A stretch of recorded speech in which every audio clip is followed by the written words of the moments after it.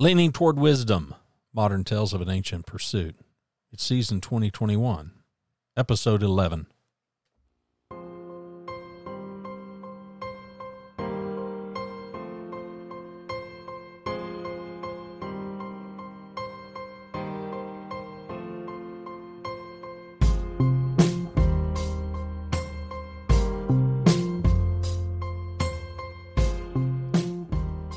Spend your time figuring out how to make the biggest difference. Greetings and welcome inside the Yellow Studio. My name is Randy Cantrell. I am your host here. The website is leaningtowardwisdom.com.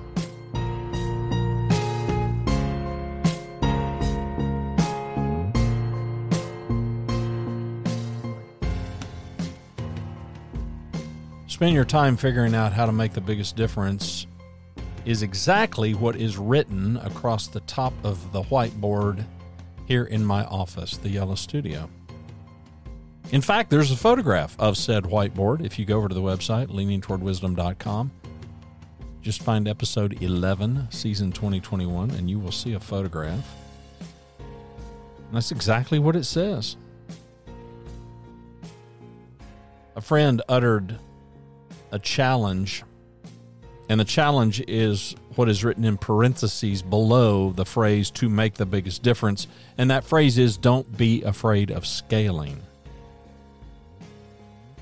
It was a number of months ago that the friend told me that. The context was professional pursuits.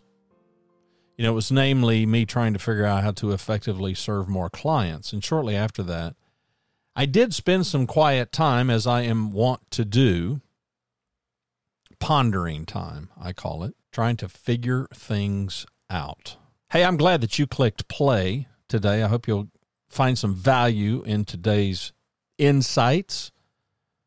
That's the point, We are all just trying to lean more heavily toward wisdom and further away from our own foolishness.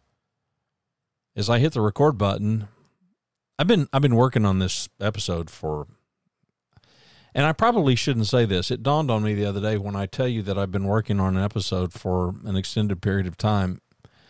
You're probably thinking, well, man, it should have been a much better show than that if he spent that much time working on it. I don't do it for that reason. I just do it. I don't know why I do it. I guess I do it to let you know that these are not just random spur of the moment kinds of thoughts. This has been going on for a few weeks now. I was going to hit the record button yesterday morning, but the day just kind of got away from me. Well, that's not really true. That's not really true. The day got started incredibly slowly. Yesterday was Tuesday, July the 6th, 2021. Those of you that know me, which is everybody, all of you who listen and who have listened, insomnia is just something that I started to say I've battled it. I haven't battled it at all. I've rather leaned into it. It's a lifelong habit. But about every month, give or take, maybe 3 weeks, I'll just crash and burn. Well, I was at least 3 weeks overdue. I crashed and burned. I went to bed at 9 o'clock. That would have been Monday night. Is that right? Yeah, that would have been July the 4th. Of course, you're not going to go to bed really at 9 o'clock because, the fireworks were going off and you could hear the boom and all that. So 9 o'clock didn't exactly happen, but I went to bed at 9 o'clock. I'll put it that way. And I don't know, probably by 11 o'clock. Yeah, okay, now I'm kind of getting drowsy and whatnot. I woke up at 1:30 the next morning. So I the whole morning, to be fair, my schedule was clear and I knew this, and I felt this coming. I felt it coming. And I laid down. I don't know if it was the day of the 4th. Might have been. Laid down for like an hour and a half, which I never do during the day. And so, yeah, you go to bed one night, and next thing you do, you wake up and it's like, okay, it's almost It's almost time for bed again, except you're a day late and $1 short. Story of my life. So I was going to record, but obviously that kind of threw me off kilter, and so now I'm getting around to it today. Today is Wednesday, July the 7th, 7/7/2021. Now, let me tell you straight up, because I posted this picture of my whiteboard, which says, spend your time figuring out how to make the biggest difference. And below that in parentheses is, don't be afraid of scaling.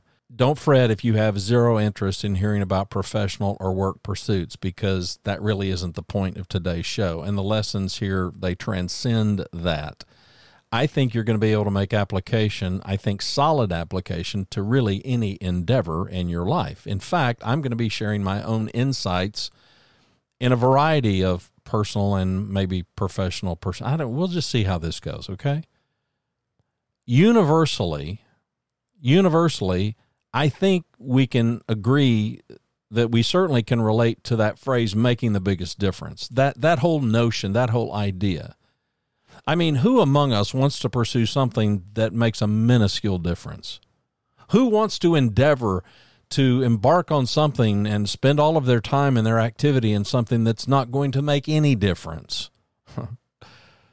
So the big question is, the biggest difference? Well, okay, first things first, we have to define the biggest difference. And I think this is ridiculously individual and personal. You have heard me talk about the ideal outcome. In fact, I own that domain name because it has become such a staple in my coaching practice. The ideal outcome. I will ask clients over and over and over again, think about, let's talk about, ponder and get it really down. What is your ideal outcome in this thing? Because few things are more powerful than each one of us coming to terms with and seeing very clearly what our ideal outcome may be. Now, yes, other people can try to persuade us, the journey is the thing. No, listen, I'm always challenging clients to gain a clear focus on what they most would like to achieve, the ideal outcome. The journey is not the thing. The destination is the thing. I know it goes against popular culture, but sorry, popular culture's wrong. We have aims, we have goals, we have objectives. Here's the thing about the biggest difference, or the ideal outcome. It's subject to change. I mean, in fact, they should change when we are armed with new insights, new information, new experiences. Things change. We change. And so should our ideal outcome, a.k.a. so should the biggest difference that we seek. About a month or so ago, I released a podcast episode at the work podcast, growgreat.com. And it was a podcast that was born from these kinds of ideas. So this has been on my mind for a long, long time. And it was my first mention of all of this stuff as it relates to my work and me just trying to figure this stuff out. I'll put a link to this in the show notes for today's episode. Again, this is, what is this? Episode 11, season 2021. But the title of that podcast over at growgreat.com was Traction and Momentum. Pursuing the things that work after killing the things that don't. And prior to recording that show, I had a few conversations with people about irons in the fire. Now, irons in the fire is just my metaphor for activities and pursuits. And we all have irons in the fire. We're all pursuing a variety of things that we hope will succeed. It's why the iron's in the fire. Some of us have a lot of irons in the fire, and we keep putting more irons in the fire. Others of us are more selective, and we're more careful about the irons that we're willing to place into the flame. Me, I ebb and flow. Sometimes I'm selective, sometimes I'm not. Sometimes I'm way more willing to say yes. Overall, I would tell you that I'm probably way more willing to say yes than to say no. Experience has taught me that what we say no to can be as important, if not more important, than what we say yes to. Now, I believe in serendipity. And as a man who is just a man in search of an epiphany, I'm always looking for an epiphany. And, my logic is if I say yes, you never know, right? But if I say no, okay, well, we do know. We know that won't work out because we said no to it. So when it comes to some business kinds of pursuits, I can be really tempted to say yes. Now, I don't say yes all the time. So let's be really fair here. I'm way more discriminating than that, and I don't have trouble saying no to people. I'm the draw of the happy accident, the serendipity is the attraction for me. On my whiteboard below the stuff that you see in that picture that I posted, I drew some flames to represent the fire. And then I drew a number of lines to represent the various pursuits that are irons in my fire. And I try to just draw everything that I do, professional, personal, all the activities that I engage in every day, every week. Then I drew 2 diagonal lines close together through the irons that I felt like I want to kill these. I'm still working on it. But as of right now, there are 7 irons in the fire. I have those kill lines, I have those kill lines across 2 of them, and I have a question mark on one of the others. That leaves 4 irons that I currently think I would like to keep in the fire. Now, again, not all of these are personal. Some of these are professional, some are personal. I'm not sure how this is all going to end up because, well, I'm still figuring it out. The point is, not every iron in our fire is going to get hot enough to be productive. I think logically we know this, but we don't think enough about it, at least not enough to do something with it. Some irons are going to be hot and get hot, some won't. There are 2 challenges as I see it. A, figuring out which irons you care about most, and B, figuring out which irons have the greatest opportunity to get hot, to gain traction, to gain momentum. And I don't know that either one of those things is necessarily an easy thing to figure out. You would think, well, sure, I can figure out which irons I care the most about. Well, okay, when it comes to removing them, you might find that a bit more difficult. Which ones have the greatest opportunity to get hot? Well, unless you see some momentum or traction being gained in one over the other, that too can be difficult to discern. Think of a time when you felt stretched thin. Well, hey, maybe it's right now. Maybe it once was. Maybe it feels like it's always been that way. Try writing down on a piece of paper or on whiteboard the activities. Just the activities. Get them all down. Now, in full disclosure, I did not write down all of mine because some of mine are non-negotiable. That is, I didn't list every iron in the fire because some of the irons are so important, they are just a given. I'm not going to negotiate them. I don't care what people think about the big difference that they make or they don't make. They're just that important. So for me, it's more a matter of having these things and knowing this is how it's going to be, and I'm not budging on it no matter what. Have you got anything like that? Well, let me give you an example for mine. Like being a Christian, it's not negotiable. That iron's never coming out of the fire. Being a husband, being a dad, being a grandfather, these are irons that are in the fire. They're going to stay in that fire until I'm dead. I just simply have to get each one of those as right as I possibly can.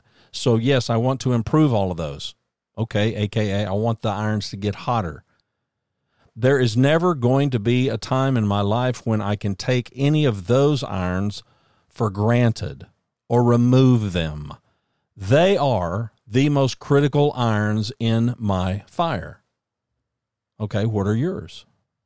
You got some. The other irons that I did write down, they include all the podcasts, including this one. When it comes to traction or momentum, I don't much care. Now, that doesn't mean that I don't care about you, the folks who give me your time and your attention, you people who are listening. I care very deeply about that and you. But you really are a cherry on top of a world-class sundae from me. I'm doing this particular podcast because I want to, and maybe better said, because I have to record some things as they are happening or as I'm thinking of them. It's important to me to speak for myself and to journal some things. I've always been honest and I've always been transparent that this podcast is mostly a legacy project. That's how it began, and that's likely how it's going to end. So keeping this iron in the fire is a pretty easy decision for me. Not because it's high value for you, which I hope it is, but because it is high value for me. Okay, so how can you determine what makes the biggest difference? As you're looking at these irons that you have in the fire, these activities that you engage in, how can you tell what's going to make the biggest difference? Well, let me share with you how I'm going about it. Keep in mind, I don't claim to have figured this out yet. I'm working on it. I'm in the throes of trying to figure this out. And here's the thing about figuring it out. Do you ever really know when you've achieved it? I mean, do you ever really achieve it? Or do you just get closer and closer and closer? I don't know the answers. So, hey, we just keep pushing forward, right? Now, first of all, I can pretty easily figure out what isn't making the biggest difference. I mean, I know the things that aren't moving forward. I know when things have stopped working. I know when things have stopped working well. But here's the thing. Sometimes we're tempted to hang on to those things in hopes that we can figure out how to recapture the magic, if there ever was any magic before. I mean, if it was working before, but now it's not, well, we can spend way too much time trying to, okay, we need to get that back. Or if it's not worked and it's never worked, but we think, yeah, but just a little bit more time and it may work. I'm doing my dead level best to try to figure out how to turn the page and let go. And I'm painfully aware of the truth that just because you've invested an inordinate amount of time in trying to make something successful does not mean that you should keep it going. But that's what we do. It's largely what we do. You know, an old sales tactic of the car dealers, and I suppose it's still in play, to keep you... We can buy things online in a matter of a few clicks, but it still takes you hours and hours and hours to purchase a car. You know why? The more time that you invest, they know the odds are that you're not going to leave without a car, because you're going to think in your head, yeah, man alive, we've been here all afternoon. We ain't leaving here without a car.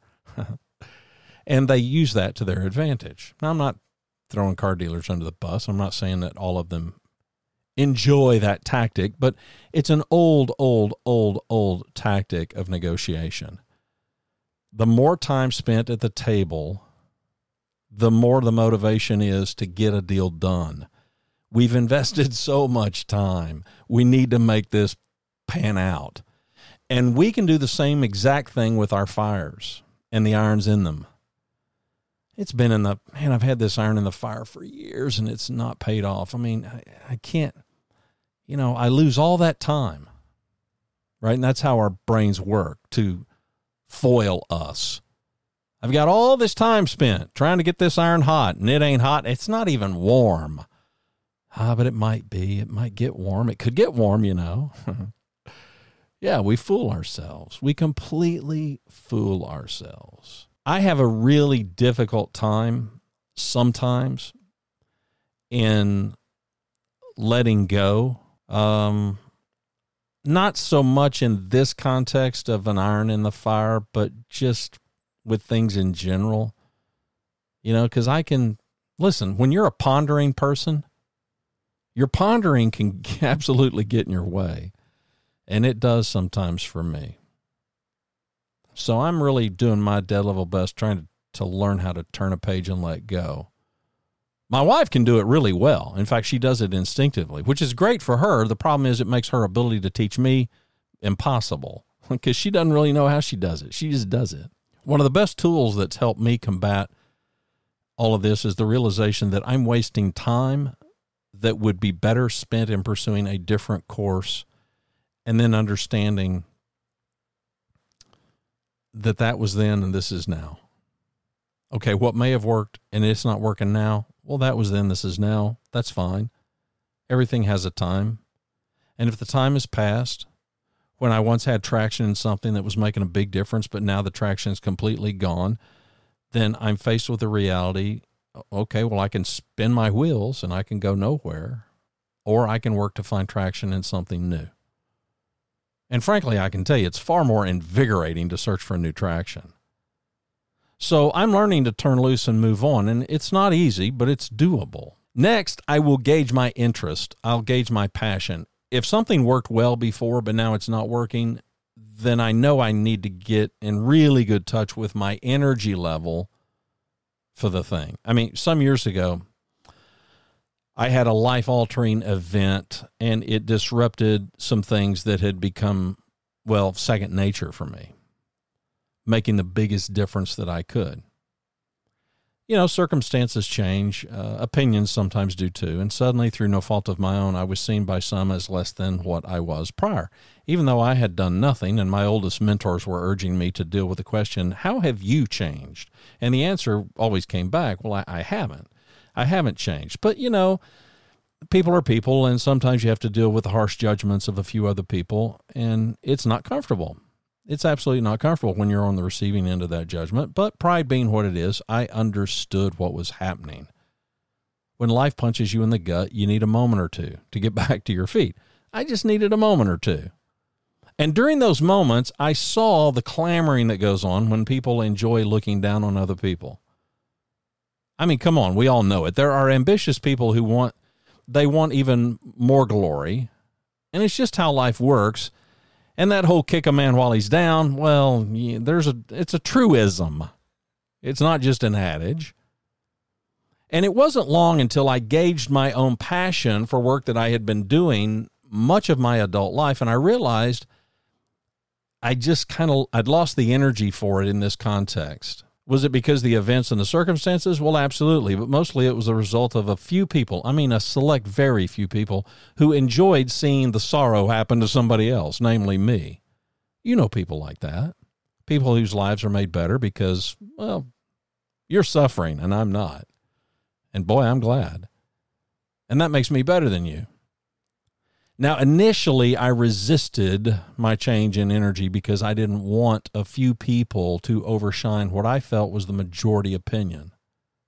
Because, you see, my personal tragedy, it was not celebrated by most people, but it was celebrated by a few. And in such times, the racket of the few, it just drowns out the majority. It's kind of like social media. If you pay really close attention to social media, you will find that there is a relatively small number of people who are rock throwers. But boy, do they make a racket. And what I discovered over time is that I had always, and I do mean always, behaved and gone about my work quietly, operating mostly below the radar, out of sight, out of mind, right where I mostly enjoy operating. Here's the difference. I am a vocal and communicative introvert. So I made a conscious decision about 3 years ago. I made a conscious decision to get very quiet, which was surprisingly easy. And frankly, it's easier now. Well, better yet, I didn't grow quiet. I went silent in this particular area of my life. And I'm still silent in that area, as I have been for almost 3 years, and I'm good with it. In fact, I don't see it changing because I've learned what was always true for me. The one person matters more to me because I know that I can best serve the one person. Enter here Miss Lauren Isley's little parable or proverb, whichever it may be, that I think best typifies my life. One day, a man was walking along the beach when he noticed a boy picking up and gently throwing things into the ocean. Approaching the boy, he asked, "Young man, what are you doing?" The boy replied, "Throwing starfish back into the ocean. The surf is up and the tide is going out. If I don't throw them back, they'll die." The man laughed to himself and said, "Do you realize there are miles and miles of beach and hundreds of starfish? You can't make any difference." After listening politely, the boy bent down, picked up another starfish, and threw it into the surf, and then smiling at the man said, "Made a difference to that one." It's important to understand exactly what drains your energy and what increases it. I had known this all along, but I had forgotten during my time of sorrow and sadness. And so basically, I just reclaimed it. And it made not only a difference to the one, but boy, did it make a difference to me. Now, these are the two big ways that I have found I can push forward to figuring out how to make the biggest difference. As I told you, it's still a work in progress, but I do know I'm making progress. Where can you make the biggest difference? It's not likely just one area, but what if it was? I mean, who cares? A big difference is a big difference. Some of us can have a bigger impact than others. Some of us are more talented. Some of us are more ambitious, harder working. Some of us are known and we know more people. Others of us, like me, okay, just far more comfortable working the spotlight. Let me work the spotlight, and I'll aim the spotlight at somebody else who does their best work under the lights, because I don't know that that's where I belong. And rather than judge it, I just lean into being more of who I believe I really am. Now, I believe all of us should be challenged to be the best version of ourselves. Don't just lean into, well, this is just who I am. I'm just a ne'er-do-well, lying sack of you-know-what. No, let's be the best version of ourselves we can be, and then let it ride. And this is what I've learned, especially over the last 3 years or so. My proactivity is still intact, but it has changed. I am not a passive person. I don't wait for the cavalry to come. Now, sometimes I wish they would, but life has taught me they never do. That proactive nature is something that I have tried all of my life to leverage for good, but sometimes it can frustrate me. And in one big area of my life, I have let it go by just submitting to whatever the group most wants. It's that same area where I've grown quiet. And today I'm very satisfied doing whatever the group most wants. And if the group isn't able to figure that out, I'm really not inclined to contribute or to nudge forward in the least. In fact, I'm rather more contented to just shrink back even further and give the group the opportunity to wrestle with and struggle this for themselves. I mean, come on, it is how we all grow and improve. My nature is to help the group figure it out more quickly. That's why I'm a professional coach for leaders and executives. I don't want to figure it out for other people because, well, that's not helpful to them. I want to be proactive, though, in helping people figure it out. And sometimes I have learned the biggest difference you can make is to realize that you can no longer make any difference at all. So you let things ride. Professionally, clients don't pay me to let things ride. No, they pay you hoping that you can help them in ways that nobody else can. And that works well for me. While in one area of my life, I'm rather resigned, and I don't mean that in a negative way, I mean it in all the positive ways. I'm anything but resigned in another area. In fact, my ambitions in coaching professionals has gone up exponentially, likely due to a shift in my life caused by some personal sorrow, struggle, sadness, sorrow. I mean, aren't these some of your greatest instructors? Yeah, me too. I wish it were different. I wish the biggest positive differences in my life had come from wild, insane success, but it just is not so. No, colossal failure, enormous heartache, crippling sorrow have been my best teachers. Where you are matters. Back in May, I turned 64. Come January, Lord willing, Rhonda and I will have been married for 44 years. We have been a couple since July 1975, 46 years. We've been together 2.5 times longer than we haven't. That's one perspective. It's a big perspective. We have 5 grandkids ranging in age from 14 to 6. We're less than a year away from qualifying for Medicare, right? I mean, this is where we are. This is just reality.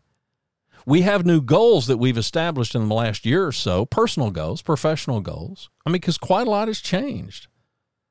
No, things haven't worked out as ideally in every area of life as we'd hoped, but, you stand in the batter's box and you're looking at life's pitches and you're deciding what you're going to swing at, what you're going to let go by. And at this stage of life, you worry about different things, like being left alone, like some serious illness overtaking one or both of you, like the grandkids, like the curveballs that you know are coming. You just hope that you recognize them quickly enough so you can adjust and deal with them. Context. It's your context. Where are you right now in life? What's your context? Full well knowing that it's subject to change. In fact, it's going to change. Just give it a moment or two. What may be your ideal outcome at this very moment, what may be my ideal outcome at this very moment, may not be our ideal outcome 30 days from now. But it could be. You and me, we're just going to have to kind of wait and see. We're going to have to figure things out. Lately, I've been thinking quite a lot about the tragic circumstances that other people have faced, and some who, they're still facing them. I'm thinking about people who have endured the death of a mate.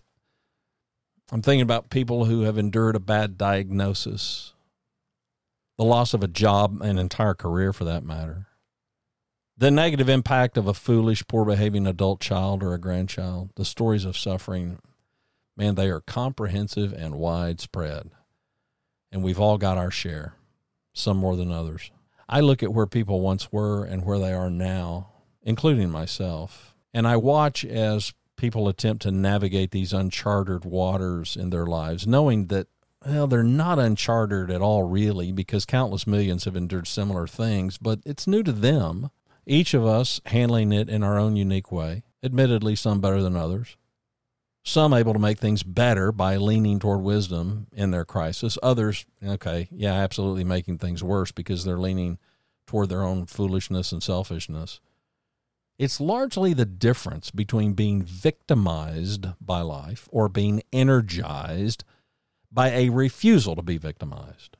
Seems to me that these are the two big choices we have to make as we examine where we are.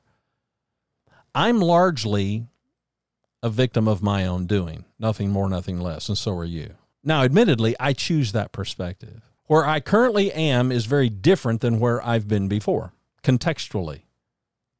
But it's not really much different at all, really, not when I consider the perspective of my own responsibility and my own accountability. Life owes me nothing. Absolutely nothing. Because my life, like yours, in my life, random chance has occurred.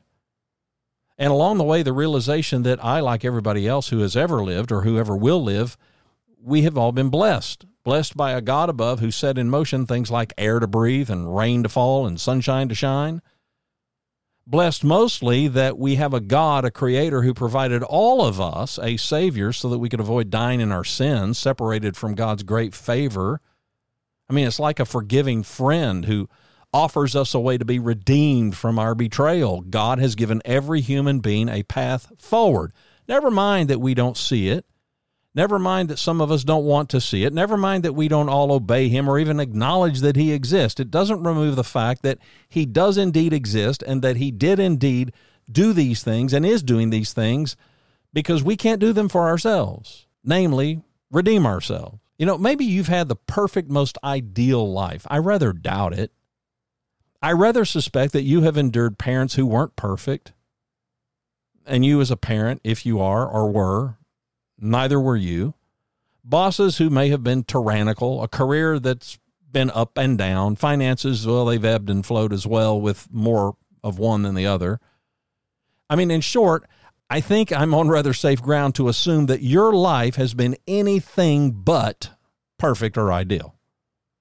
I'm betting that your life has had as many or more days of crying than laughing. I'm betting that you have endured more days of gloom than joy. And it's not because I'm a pessimist, because I'm not. Not really. It's because now more than ever, I'm experienced at life, and it's just how life works. That doesn't negate, that does not minimize the joy. It does not minimize the laughter. It doesn't minimize the good times, because I'm betting that you've had many of those too. Okay, maybe not enough, but there's never enough. For a moment or two, let's consider where you are right now, because that's what matters.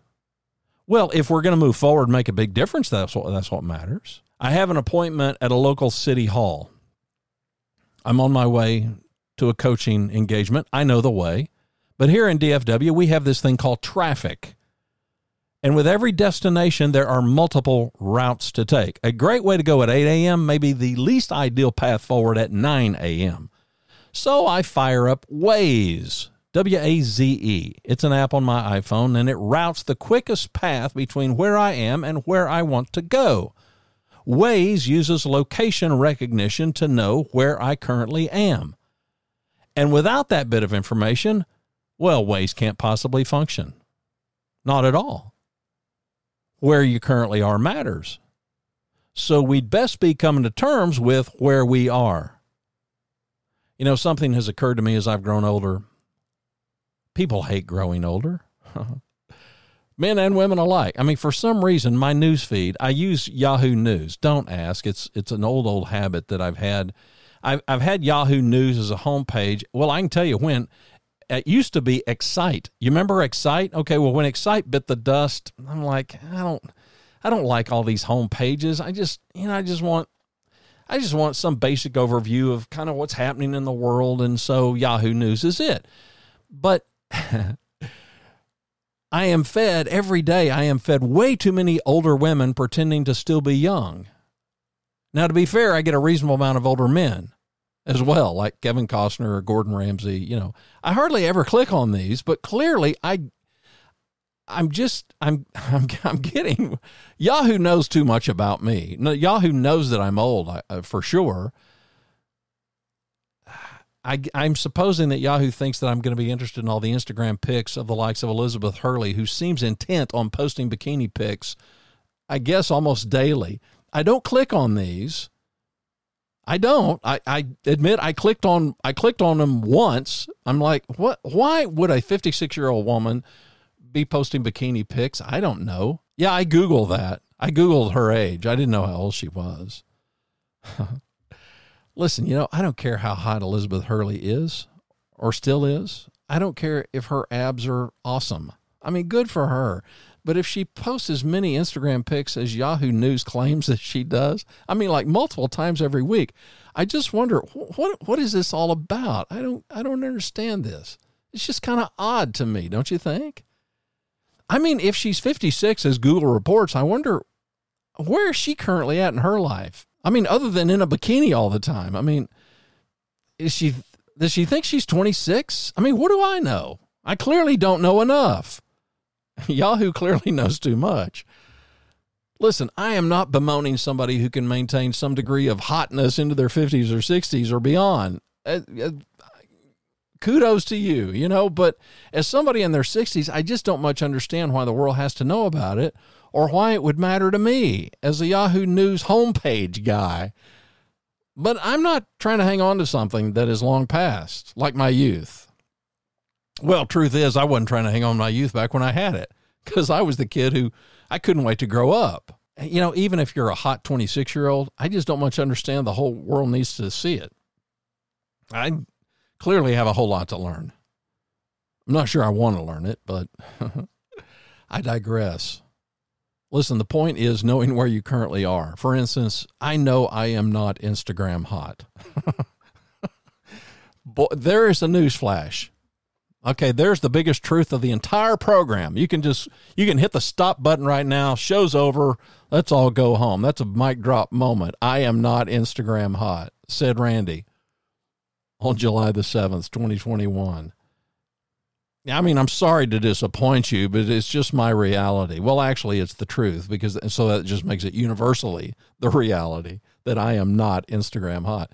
So before you fire up whatever Waze app that you use to live your life, you got to figure out where you are. There's the point.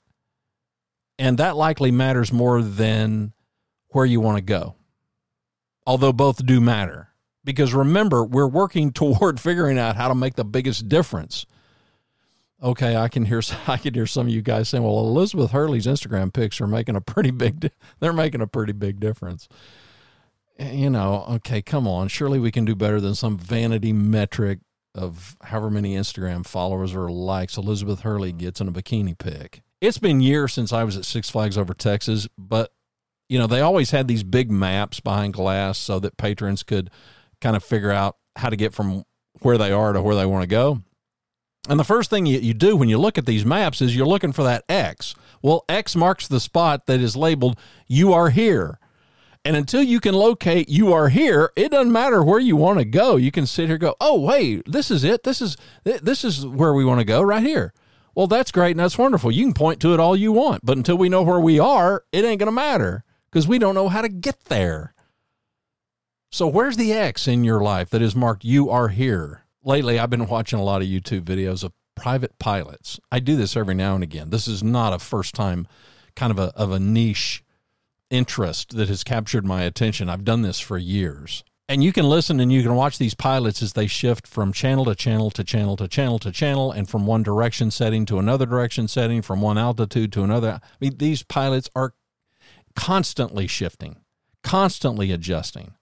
And, of course, it depends on the plane, and some planes require a lot more of that effort than others, but they all require the adjustment, every single one of them. Because as their position changes, they are being told by air traffic control to adjust so they can eventually get to their desired destination. And with flying, come on, you would think, well, as the crow flies, right? So you think, well, a straight line, that is always in play. But sometimes things happen, like increased air traffic or weather, maybe a mechanical problem. I mean, lots of things can happen. And even if the direction does seem mostly in a straight line, if you consider the adjustment in height, altitude, it's very up and down. Go up 1,000 feet, drop down 1,000 feet, go up 500 feet. I mean, it's always amazed me at the focus required and the steady adjustments that are needed to take a small private aircraft from one airport to another. And you know why?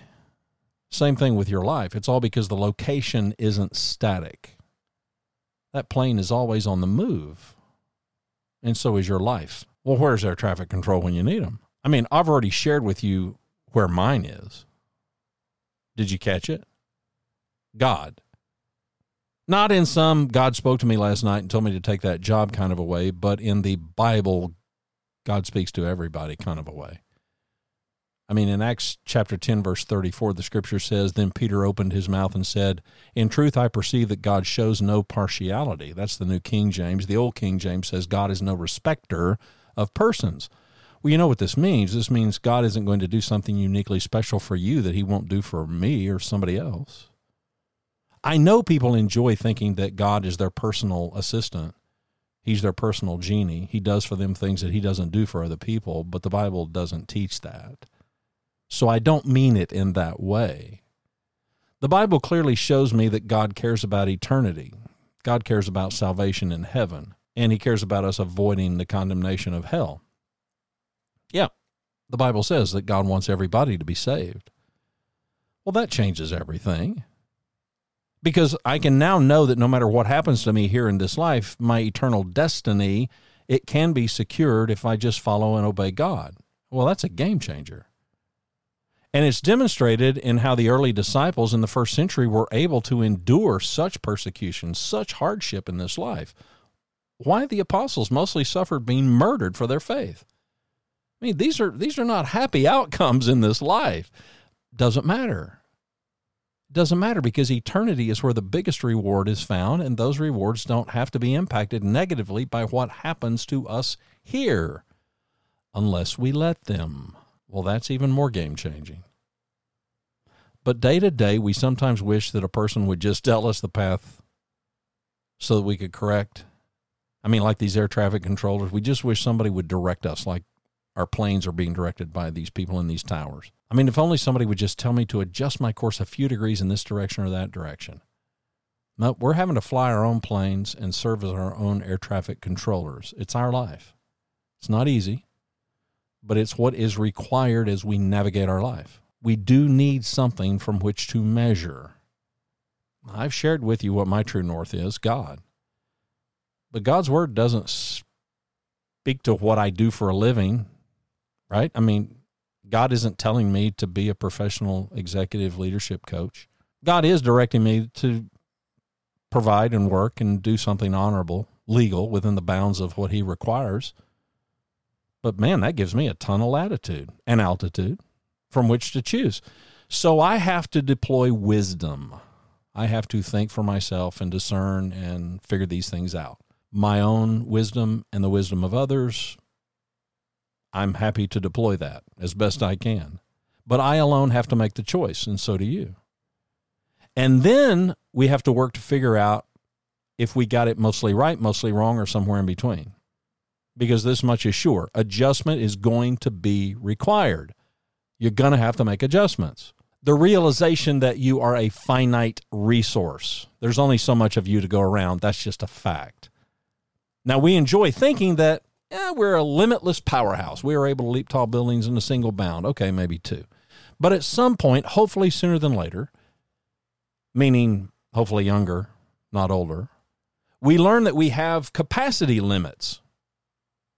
And frankly, in just about every area of our life, except our ability to learn, grow, and improve. We can always get better at those. But there are limits. I mean, you've got people limits. No, there aren't any limit to the number of people you can meet, be introduced to, or know, but there absolutely are limits to the number of people that you can be close enough to, safe enough with, to serve in the deepest way possible. And rather than lament that, you probably should be grateful that for some, you are exactly the right person. And you know what this means?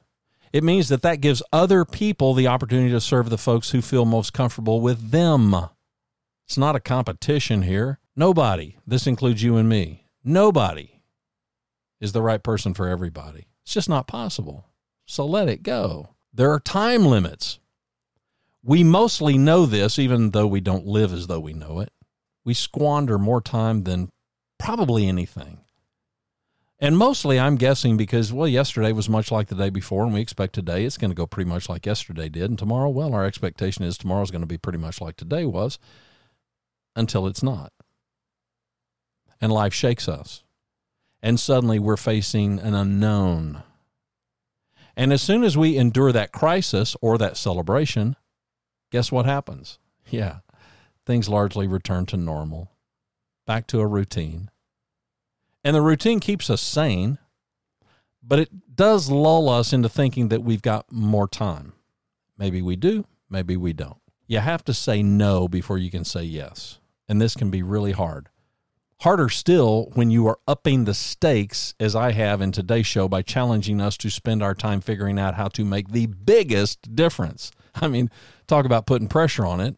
Well, why not? What are you going to kill today so that something else can live? And more abundantly.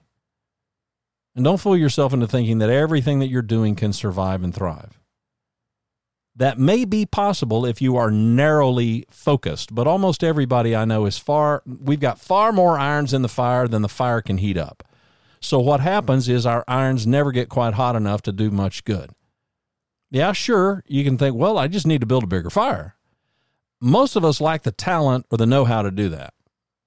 And most of us do not yet understand how that works, that big fire thing. We see successful people who are into this and that and the other. Problem. We didn't see them before their big success. We didn't see them when their fire looked like our fire. Back when they had a single focus because their fire, well, it looked just like ours, pretty small. No, we're looking at them now, and their success, their financial success, stoked their fire, made it much, much bigger. And today they can easily accommodate irons that the rest of us can't. Yeah, being rich has clear advantages, to be sure.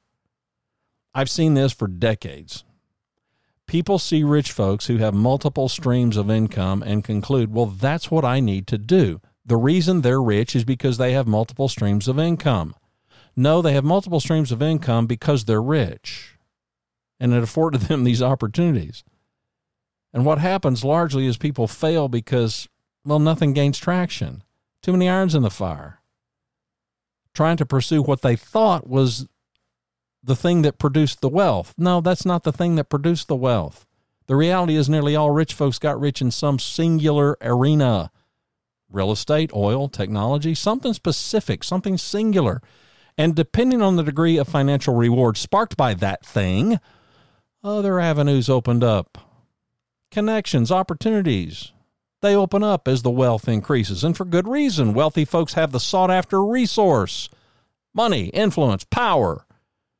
The rich aren't getting rich because of anything sinister. Well, they could be. They're getting rich because it's the law of resource opportunity. They've got bigger fires. But we're watching them closely. We're watching them closely after they have ascended. We don't see them on the journey up. We don't even know who they are. Not until they've made it. Now they're rich, and now we pay attention to them, and they're into real estate and stocks and Bitcoin, professional sports team ownership, tons more. They didn't start out that way. They started out being what In Search of Excellence called monomaniacs on a mission. Monomaniacs on a mission. If you are going to get an iron hot enough to do something productive, then you have to narrow the focus. And that means you got to jettison the stuff that isn't moving you forward. The stuff that isn't working out, the things that take away from the stuff that matters most. Your big impact is hampered by being too deluded, chasing too many things. I've always been a media company. Not a successful one, mind you, but a media company nonetheless. And so when you look at that photograph of my whiteboard, you're going to see some things that I write down that I know are necessary when I create content. High value to my audience. That's the objective. I do it by being myself. Rather than chase people who want to be thought leaders, I do it by incorporating my whole self. Not as a guru, because I'm not one. Not as a thought leader, because I don't even know what they do exactly. And not as a book author, because I've not yet written a book. And honestly, I don't figure I ever will. But you never know. What I do know is it's not in the plans. I do what I do, and I do it the way I do it, because I know that we're just a bunch of humans who are trying to figure things out. And I know this. I know that if a guy sitting inside a home studio in Dallas-Fort Worth, Texas, dubbed the Yellow Studio, can share some insights and experience and wisdom, then that it just may have some value. Will it make a big difference? That's for each one of you to decide. For me, I have to figure out how I can make the biggest difference. That doesn't mean it's going to be enormous. It doesn't even mean it's going to be big by anybody's standards other than what I'm capable of. Because if it helped you, then I consider it a success. Because I'm still the little boy answering the questioning old man. Made a difference to that one.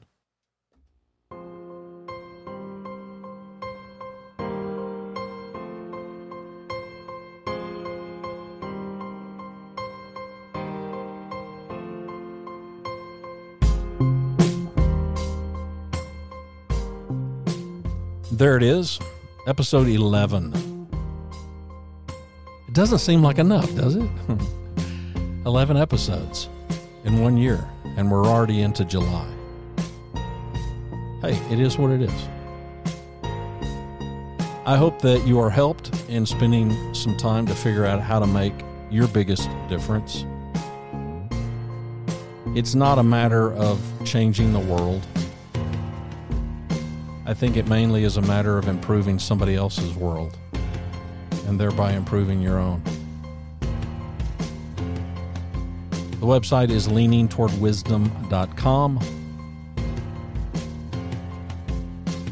This is Leaning Toward Wisdom, the podcast, Modern Tales of an Ancient Pursuit. My name is Randy Cantrell. Greetings and welcome inside the Yellow Studio.